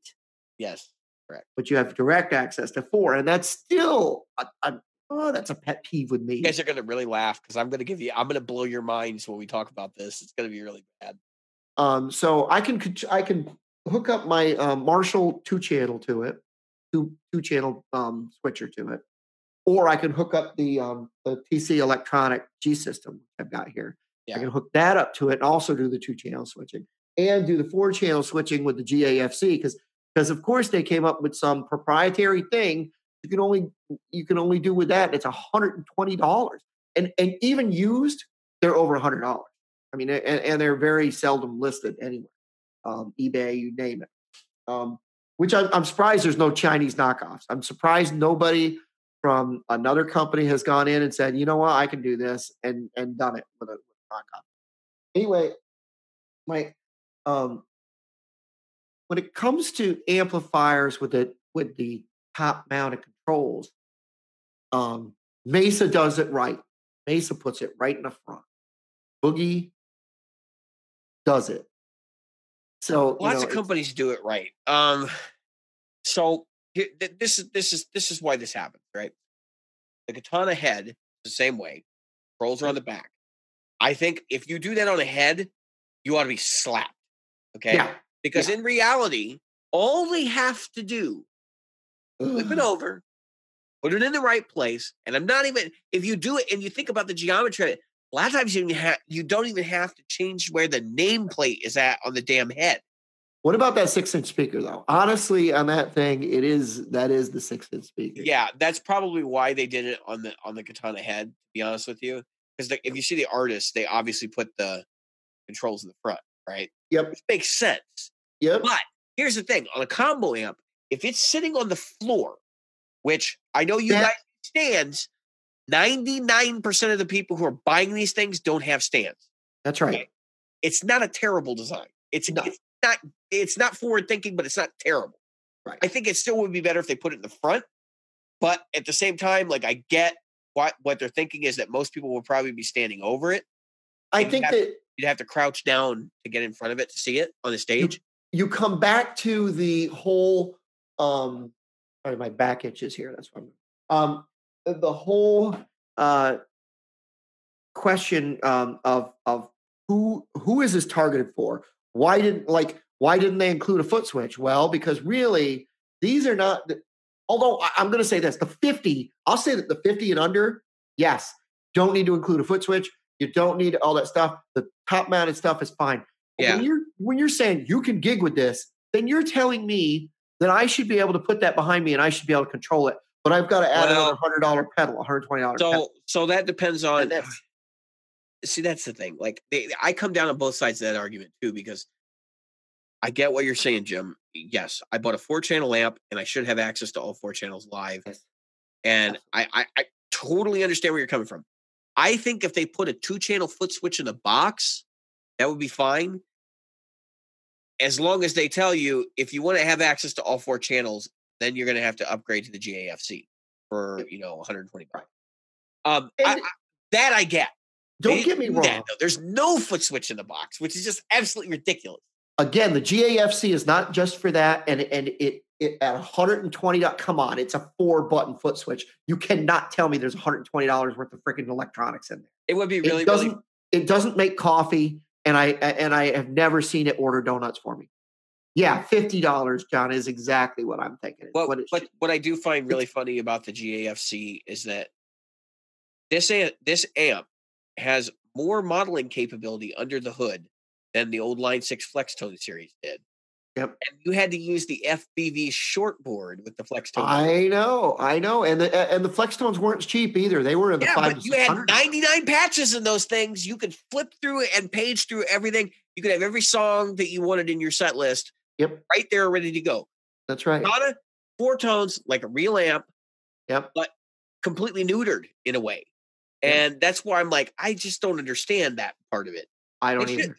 At this point, they should just let the cat out of the bag and be like, all right, look, we're going to give you a new foot switch that has banks. Yep. And you have 99 presets. Pull up as many of them as you want.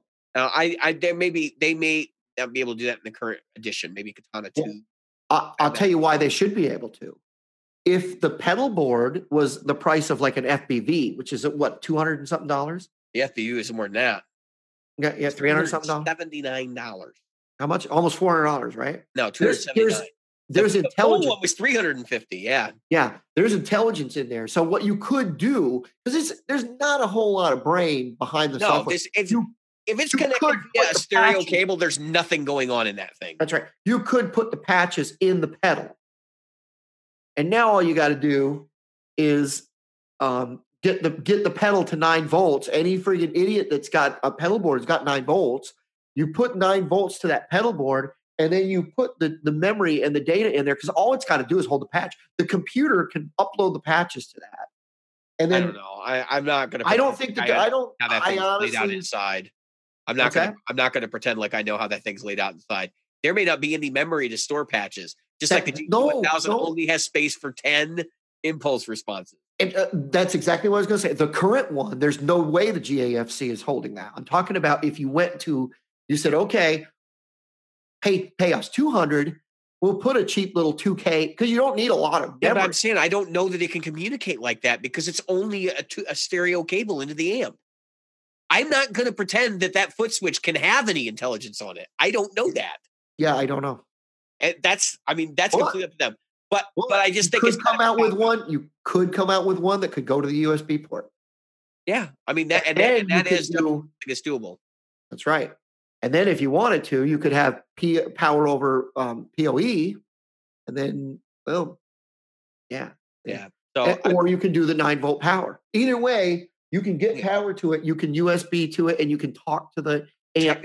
Technically, right now you could go and get a USB to MIDI converter for that device. There's a company that makes them for Boss products, and you could just send MIDI signals right into the existing one.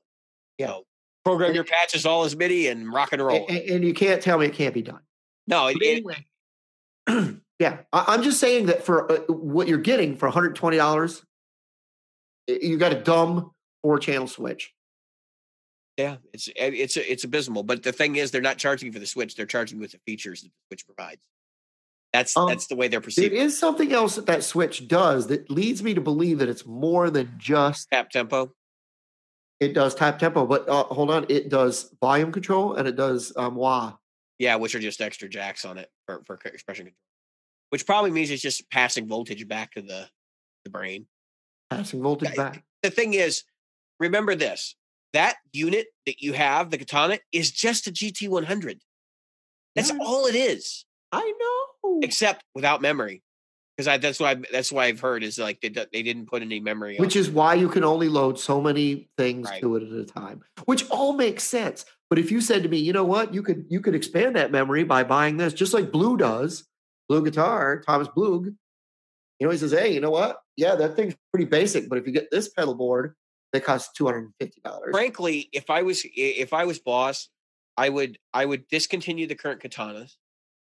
I would come out with a Katana 2 the next year. As things progress, when they run out of stock of the old one. Yep. The Katana 2 comes in, and it's got to be head and shoulders above the GT1. That's the problem I have with the Katana is I can go buy a GT1, which is essentially a GT100 in a little tiny package. Yep. And I don't get an amplifier with that.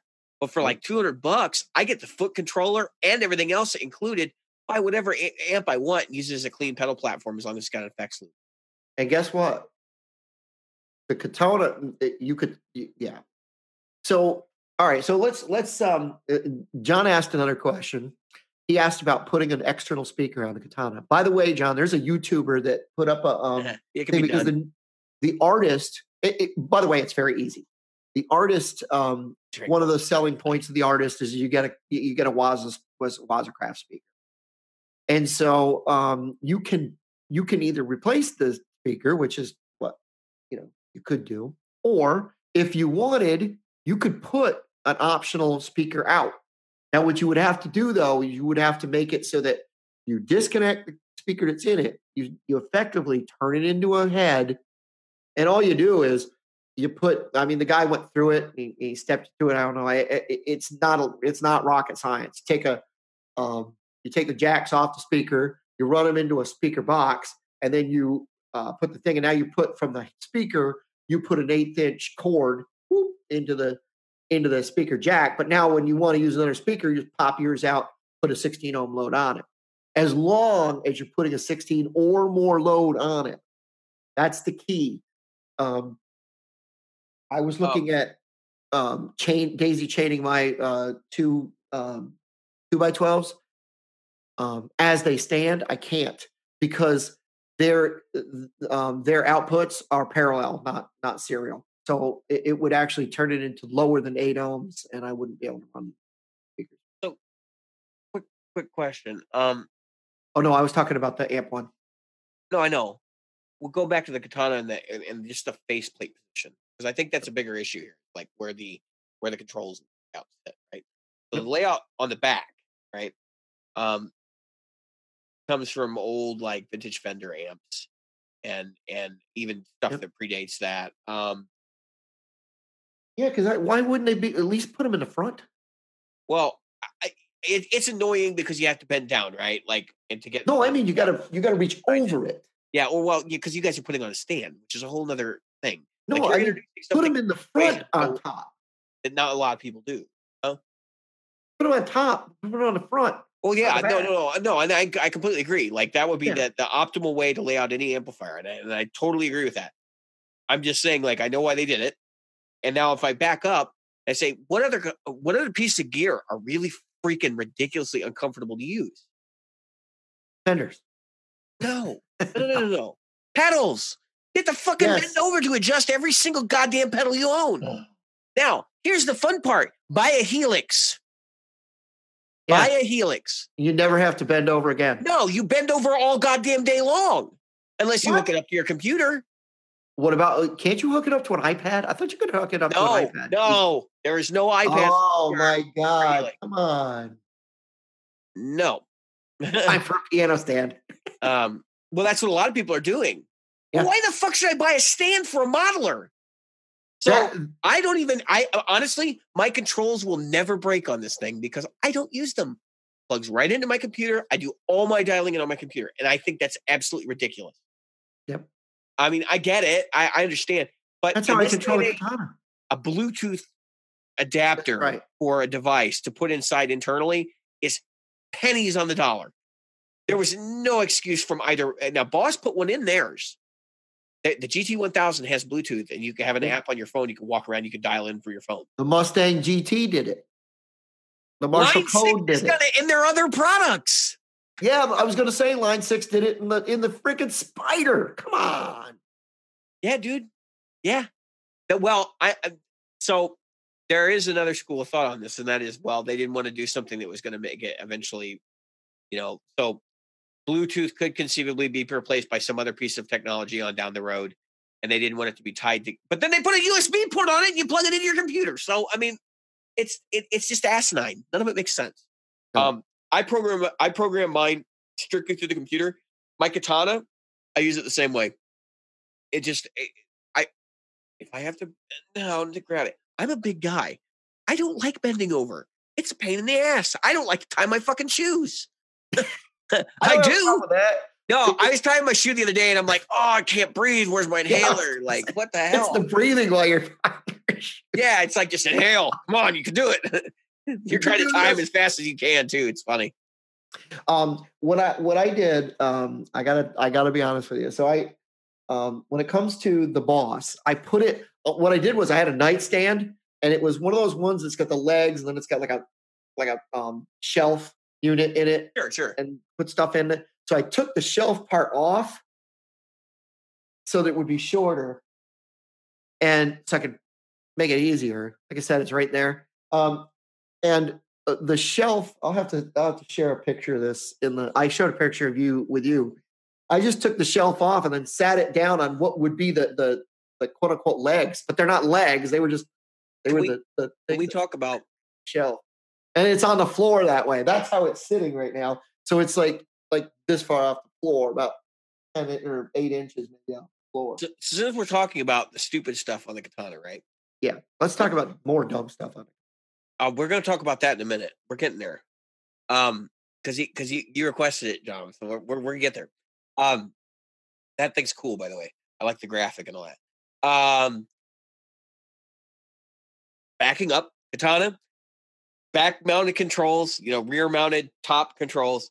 And then they put the post in the front to lead it back. What to get them even further away. Hey, you know what? It's not yes, I know I made a comment about the fact that not everybody uses stands and they're not anticipating that. But at the same time, it's like you put the little post in the front, so you're going to lean the amp further away from you. Like, what? What? Plus, that post is absolutely useless. Oh, it reduces the acoustic coupling for recording. Who's going to mic this thing up? Who's micing up a katana and using it in the studio? I'm going to mic it up to do the demo for that guitar. I'm going to mic that. But demoing is one thing, but Jim. Oh, yeah, I know. I'm not miking it. If I'm miking it in a club, I don't care about the acoustic coupling. I'm still going to leave it on the ground. Yeah, what the hell? So then they put this little thing on there. It's basically useless because it doesn't point it up high enough to look at. I want them to just put Fender kickstands on it. When it comes out with two, just put a metal thing that comes down out of the back. Yep. Has a bar across and leans it straight up. And then really they need to go to a real semi-open back for the combos. So that you can open the back up if you want it open back, or you can close it up. Or you can close it back. They do it on the cab. It's the best feature on the cab. Yep. I agree. John recommended that what they do is put they should have a flip up controller. Like, okay, if I've got it tilted back, the top flips up so I can use it. I mean, what is the top? It's all digital. There's nothing but probably Cat 5 behind or Cat 6. And it's not like, it's got a lot of stuff to it, or that it would be all that difficult. I do know, having lived and breathed manufacturing, I do know money-wise, every penny. And I don't know what the sales figures on the katana, but it's got to be astronomical. The big thing that everybody, let's face it, when it came out, what was it up against? It was up against the Marshall Code, and it was up against the Mustang at the time, the Mustang 2, right? So, or 3. Yeah, I think the Mustang GT2 came out right after. Right after. But it was up against the Mustang series before the GT, which, let's face it, the GT is a bomb. Yeah. But the Mustang before that wasn't as bad. But anyway, so here's what it was supposed to be. It was supposed to be easy. It was supposed to be simple. Yep. Here's an amp. Why didn't you give me the ability to make it even simpler instead of making it difficult? And putting all this this stuff. You know what I mean? And said, okay, because people hacked it. They said, oh, look at that. There are a lot more effects in there that you thought. And so they had to go, oh yeah, you're right. We did. And so then they had to release the software releases 2 and 3 that have given you access to things like the wah pedal and like the There's a few more choruses or something that they added to the newest release. So and reverb, I think another reverb that they put in there. It's a great amp, but it really is. It's not a modeler, and that's the thing that people are like, oh, that's a modeler. It's not really a modeler. It is a guitar amplifier with a bunch of effects built in. A modeler does IR, and this thing is not doing IR at the. It does on the output, the direct out. See, I don't think that's really accurate. I think it absolutely is a modeler. However, it is set up so that the 4 models in it showcase what the thing can do, and those should be all you need. Right. And I look, the vast majority of your recorded guitar tones are done with 4 amps. You've got your blackface Fender, you've got your Marshall, you've got your maybe a late model Marshall and or Boogie, right? Yep. Your higher gain vintagey thing, and then you have your modern high gain amp, like a 6505 or 5150. Or a triple rectifier. Those 4 categories make up the vast majority of recorded electric guitar, with Vox kind of in that 5th category, maybe. And so when you think about that, how many models do you need in an amp? If you're going to buy a digital amp that provides you those sounds, and as I said, I don't like to call this thing a modeler because it's a digital amp. That's really what it is. They wanted to take the 4 strongest models that they had in the GT100, they enhanced them, and then they put them into the Katana and said, these are the channels of the amp. Like that's the concept. The concept is that this is an amp, right? Yep. So, but it's still modeler. Like it's based on modeling technology. It is based on the same thing that went on in the GT100. In fact, the models, I can tell you what ones they are out of the GT100, what they augmented, because there's been a whole discussions about, oh, well, they tweaked this and this and this, and like basically it's this model from the GT100. Right. So I mean, I get it. They've enhanced those things. It's like what Line 6 used to do when they had their modelers, and they would put like the Chemical X channel, which was like basically their version of this other thing. Right. And they're using a digital platform to create something that doesn't exist in the real world. Yep. That's kind of where this is, but it's based on something from the real world that they've enhanced. That's kind of what I'm saying. Right, right. But technically, even most of your like regular modelers, the Kemper, as far as I know, is the only modeler that is modeling like full on impulse response, the whole chain from guitar input on the amp to the speakers on the output.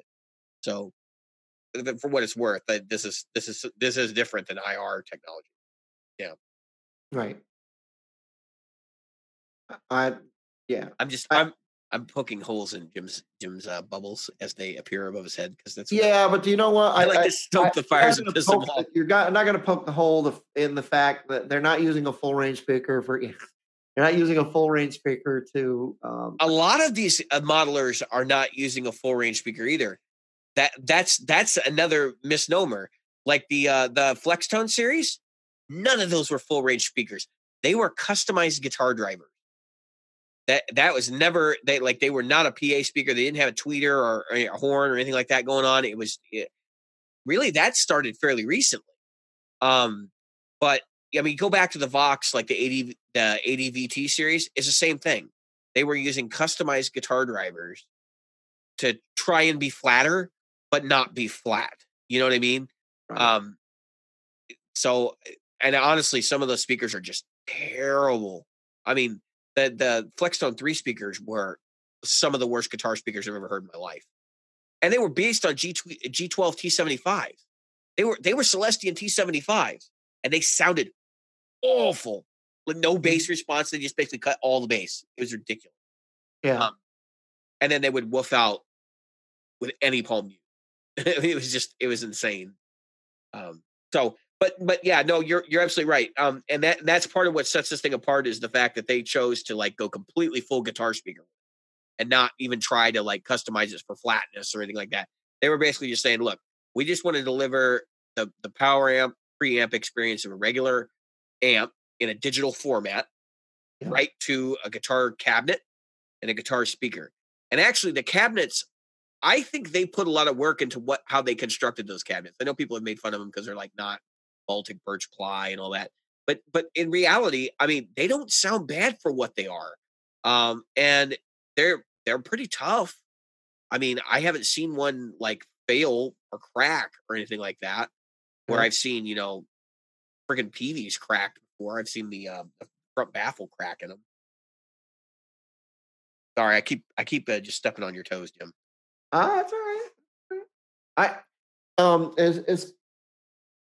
As we'll call it a digital modeler goes, it's all right. It's an amp. That's what it is. but it's an amp based on modeling technology. Correct. That's kind of what I was saying. Like, I completely agree with you in the sense that yes, this has a whole different concept. And I hope we see more of it. Next Tone from Boss is the same thing. It's like the same concept. Got a digital platform with a little bit more solid state technology driving it. Yep. I think the gain stages in the Next Tone are actually solid state. I'm not 100% sure on that, but I know there is digital in that amp. And I think it's more than just the reverb. But I'm completely okay with it. And again, if you look at that thing, it's clearly the same platform. Like the chassis is the same. The gut shots, the board looks very similar to the Katana. It's just using a different feature set. So, yeah. The Next Tone has the controls on the top as well. He's absolutely correct. John is participating wildly in our conversation tonight. Yes. And I love it because this is what we want for Patreon supporters of the show. Participate. Come in, watch the show, ask us questions. We're going to try to do it earlier. That's something we're pushing for. So the other thing is John wanted to share with us. He bought this thing called it's a rear up, which for those that are inclined, it is a Klon Centaur clone. They're not expensive. They're $200, and you get to pick a color. I was looking at that. Now, according to their website, the shop is in Texas. Yeah. And you can have they build clone stuff. They make no bones about it. Their stuff is clone. But those guitars look, I've never heard of them before, but they look. So here's the thing with the Klon. Like I had the Archer Icon. I really liked that pedal. The Archer is nice. I had it. I've had it probably a good year. It blew my OCD off my board. It blew my. I had another overdrive. Basically, what I was. I've had so many damn pedals. I don't even remember anymore. And I really liked it. Good Time Music has their clone though, and I forget what they call it. But I put my Icon up against their clone. Yep. Oh my God! Like I don't know what they're doing special over there. I know who builds their pedals. He builds for another very, very well-known company. That's got some really cool stuff that they make. And it's really good. If this has those Schottky diodes that are in that, because I talked to the guy that actually makes their pedals, I think it's going to be awesome. Because that's one of the big things is like it uses germanium Schottky diodes, which I don't think are made anymore, which is part of the reason why the KTR exists. But they are mismatched. And they are mismatched to leak like an old germanium transistor does in a fuzz phase, which is part of what makes that pedal magic. So I'm looking at their stuff. Here's my thing. If you want a great Strat, buy a Strat. If you want a great Tele, buy a Tele. If you're going to put $2,000 into a Telecaster, buy a nice Telecaster. If you're going to put $2,000 into a nice Strat, buy a nice Strat. So, and now I'm not putting down. I'm not poo-pooing. I'm not saying, this sucks or that sucks, because you and I both know I'm interested in the Silver Sky. I'm interested in a lot of things, and you're a G&L guy, and that's basically a whole copy guitar company. It's a Strat, yeah. But here's my thing. So this company, Ryra, RYRA, is making. We talked about this earlier tonight. He's making an 808 clone. He's making a muff clone, a muff pie clone, a tri-pie, he's calling it, or tri-muff. And he's making a Fuzz-O-Matic, which obviously is, some kind, Likely fuzz face because of two knob. Yeah, two knob, fuzz, and volume. So Now, but make they a even say clock that is a reinterpretation of a classic. They say that Yeah. on. And it says it. I'm not saying, but he says the clone is an exact part for part, meticulously crafted replica. And the Now, funny part about that is, from the people I've talked to that have dissected actual clones or clone pedals, remember, these things were gooped. So you can't even see the damn board in them. Yep. Nobody's got it right. From the few people that I've talked to who have actually had one and had it taken apart or have an early one before he started doing that, that very few people have gotten the secret sauce. There are some people out there that have done it. I know somebody who has had access to 4 different clones, and so may or may not be somebody that is affiliated with, Good Time. And, all I can say is that, so I played with a guitar player who had an original clone. It was the old. Right. And it was back when they were only, I don't know how much they originally cost. Yeah, they were $270. Yeah. They weren't as expensive. For until 2003 or 4 or 5. Like they were not even that astronomical. And I'm gonna tell you right now. So he had one of those huge boards and a controller that was made by, who's that guy that makes Bradshaw. Bradshaw. He had a Bradshaw board. This guy has money. He had at least 10 grand in his board. But you have no idea the stuff he had. Anyway, so he had this Klon, which was not really, to me, it wasn't an outstanding pedal. I just didn't see it as an outstanding pedal. The Klon is one of those pedals that people lust for, because if you have the right guitar and the right amp and you use it at the right magic setting, it is godlike. However, 95% of the people I've seen playing Klons have none of those things. Yeah. I'm all right. So tell us about the 50/50, man. John has asked about the 50/50. You got your 50/50. So it's laying around here somewhere. No, actually, I take it back. It's your first. No, because I was reversing it my Brent's before I went to the open mic, and actually it was there. So the 50/50, if you ever play a DoD 250, that's kind of what it is. It's a pair of DoD 250s in the same box, which is like I think Distortion Plus is the same. Yep. I used to have a DoD 250. Did you have an original vintage one? Because they're very different than what they were putting out for a while. I think the new one, the one they're doing right now that you can still get, because obviously DoD is going under. I had an old one. This was probably like a gray box. Yeah, this was okay. The gray boxes are good. All right. The early ones are really, really good. And then there was a period in like the 90s where they'd reissued them or something. They were terrible. I started out, my first 250 was actually the YJM 308, which was nothing like the real 250s. It's all treble. There was no warmth to it at all. Yep. I got the chance to play a decent 250, and I'm not sure what year it was, but it was warmer. It may have been modified. And I was like, okay, now I see why people want this pedal. Sold my YJM 308, and I said that someday I'll get a 50/50. Or not 50/50, but I'll get a DoD 250. Well, so a couple of years ago, 60 Cycle announced they were going to start doing 50/50s with Pelican Noise Works building them. And I jumped at the chance because I was like, well, first off, I know Leon from Pelican Noise Works, and the guy's legit. Like, he understands circuits. He's a recording engineer. So he understands how this stuff works. He understands, the kind of frequency ranges and stuff that you need for recording. I'll just wait. I'll get this. So I missed 2 runs of that thing. And then they did the 3rd run, and I was like, all right, I'm all in. I don't care what it's going to cost this way. I'm just going to get one. And I've actually been really, really happy with it. I think the DoD 250 is not a pedal you put in front of an amp to replace the amp's overdrive. It's very much a boost pedal. I've had really good results with it through like Fender amps, which is one of the few drive pedals I've ever found that I like through Fender amps. I do not like tube screamers through Fender amps. I know some people love it. Just the mid hump.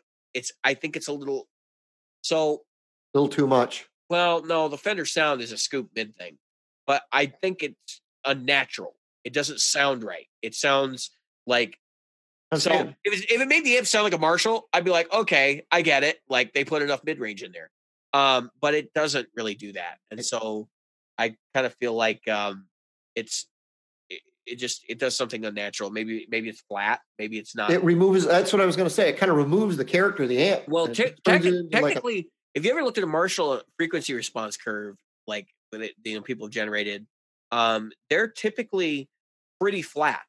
Yeah. They just sound like they're mid boosted because almost all amps have a mid scoop that happens.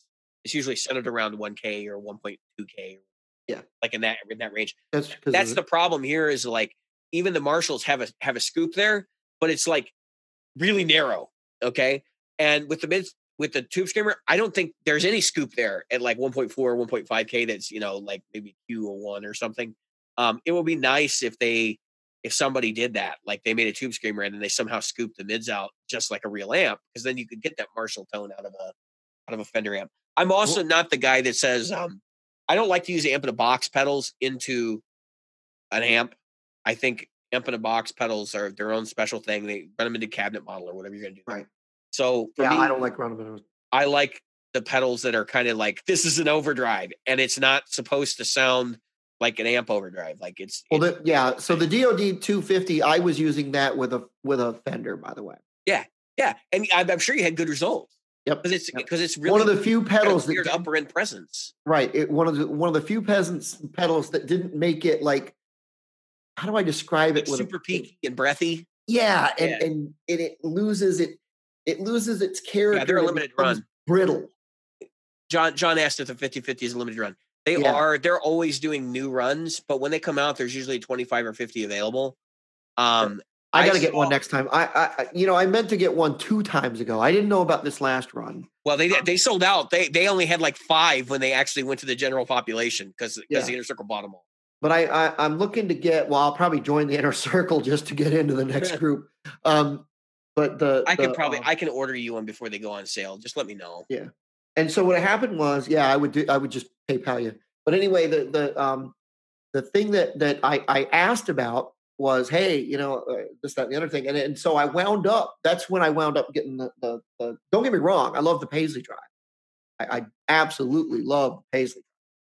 So I got the Paisley Deluxe. It's just that I'm like, sometimes you just want, for me, it's always about gain character. For me, a clean amp setting that allows me to get a character from the amp that I can, using gain, that I can either hit a channel on the amp and bring it off. I very rarely stack gain. But when I do, I want that stack, like Paisley does that pretty well. And it actually, the Blues Driver with the Wampler mod stacks well with the Paisley. Kind of surprising. But I wanted to get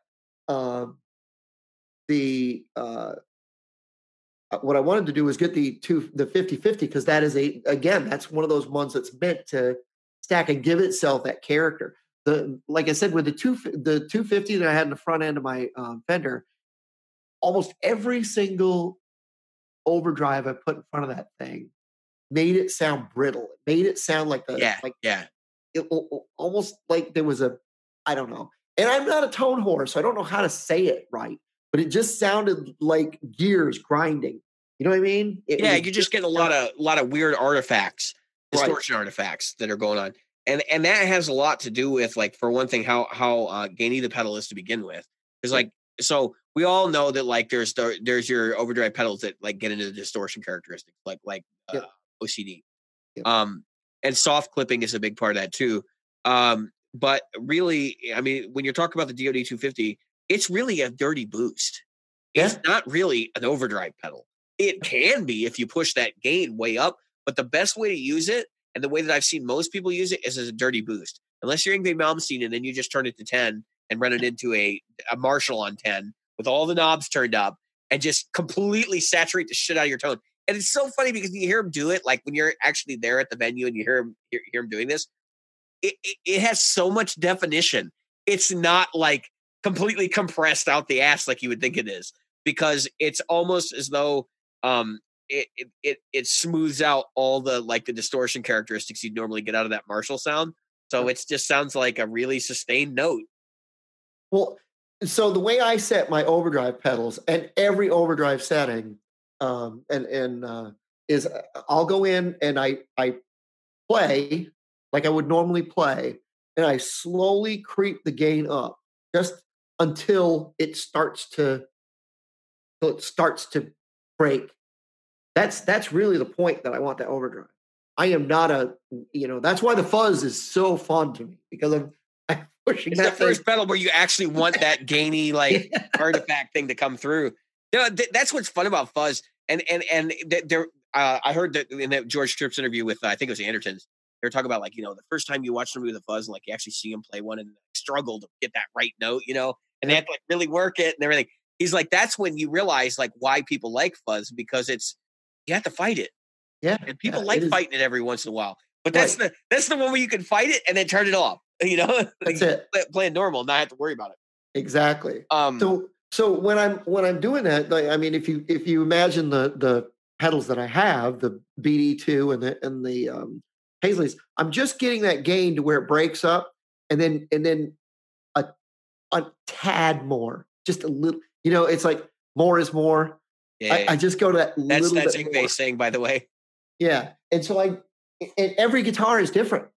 It reacts differently with every guitar, and I can tell you this: it reacts differently with every amp, and the amp reacts differently with every cabinet. And so, anybody that thinks that I think that there's people, no right or wrong way to run a pedal. I want to disseminate this to your audience. Obviously, if you find that a certain setting works better for you, then it works better for you. Don't complain about it. Don't think, I'm not using this pedal right, so it's trash. Just use it. I had that tendency where I'll look at something and go, I'm not using it the intended way. I hate this. This is wrong. Crazy. It just drives me crazy. Or your friends go, that's wrong. The other thing is, I would recommend. I see lots of overdrive players who set their overdrive at Unity, and I kind of feel like they're missing out. Yeah. You don't realize that's if you boost just a little bit, a dB and a half. Get that hair. And all of a sudden, there's just that one thing that's where the character of the pedal is. But it's going to be different for every single player and every single guitar, because your attack is different and your rig is different. We're talking about the clone that John got here. The clone in general, the Klon in general, that circuit, right? It gets used two ways. One is the high gain distortion box, which I was fond of, but I think the other way is better, which is clean boost. And almost everybody loves it as a clean boost. There have been people that have actually taken the buffer out of a Klon and put it in other things with just a volume knob for a boost pedal. I mean, that's kind of like what this thing does. That's what it's, I'm being bit by my cat right now, and it's not pleasant. Yeah. That's kind of, look at this. He's attacking you.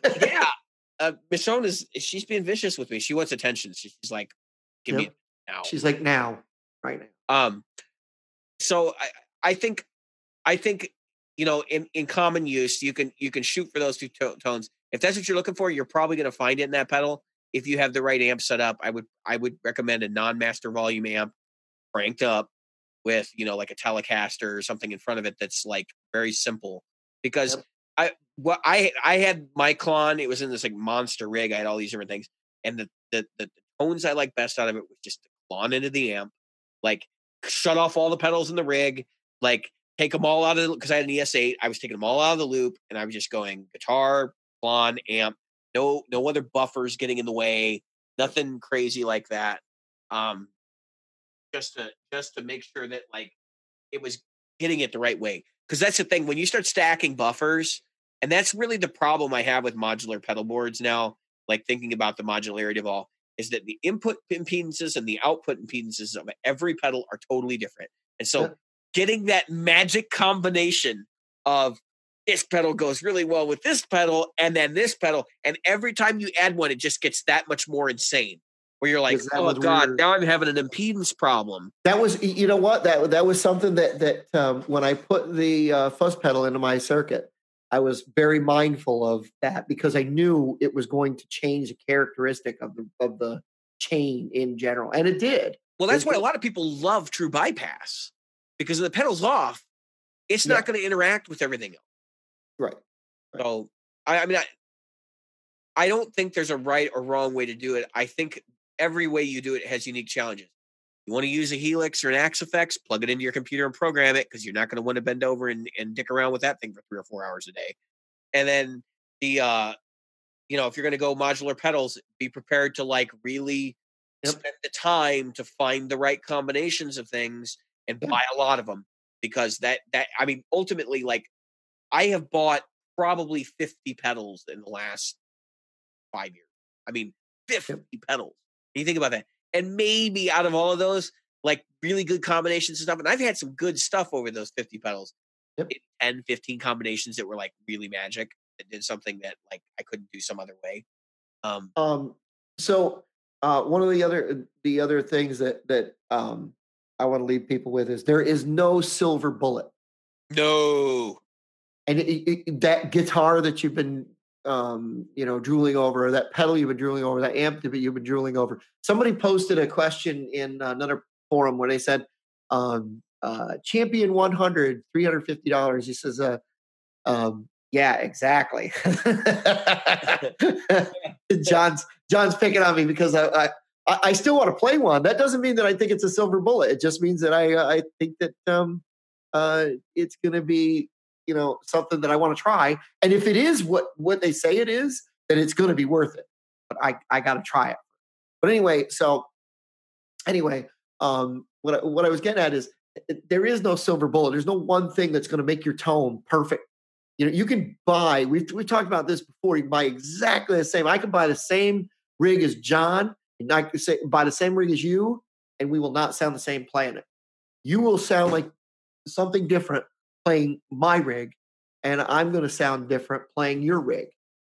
Right.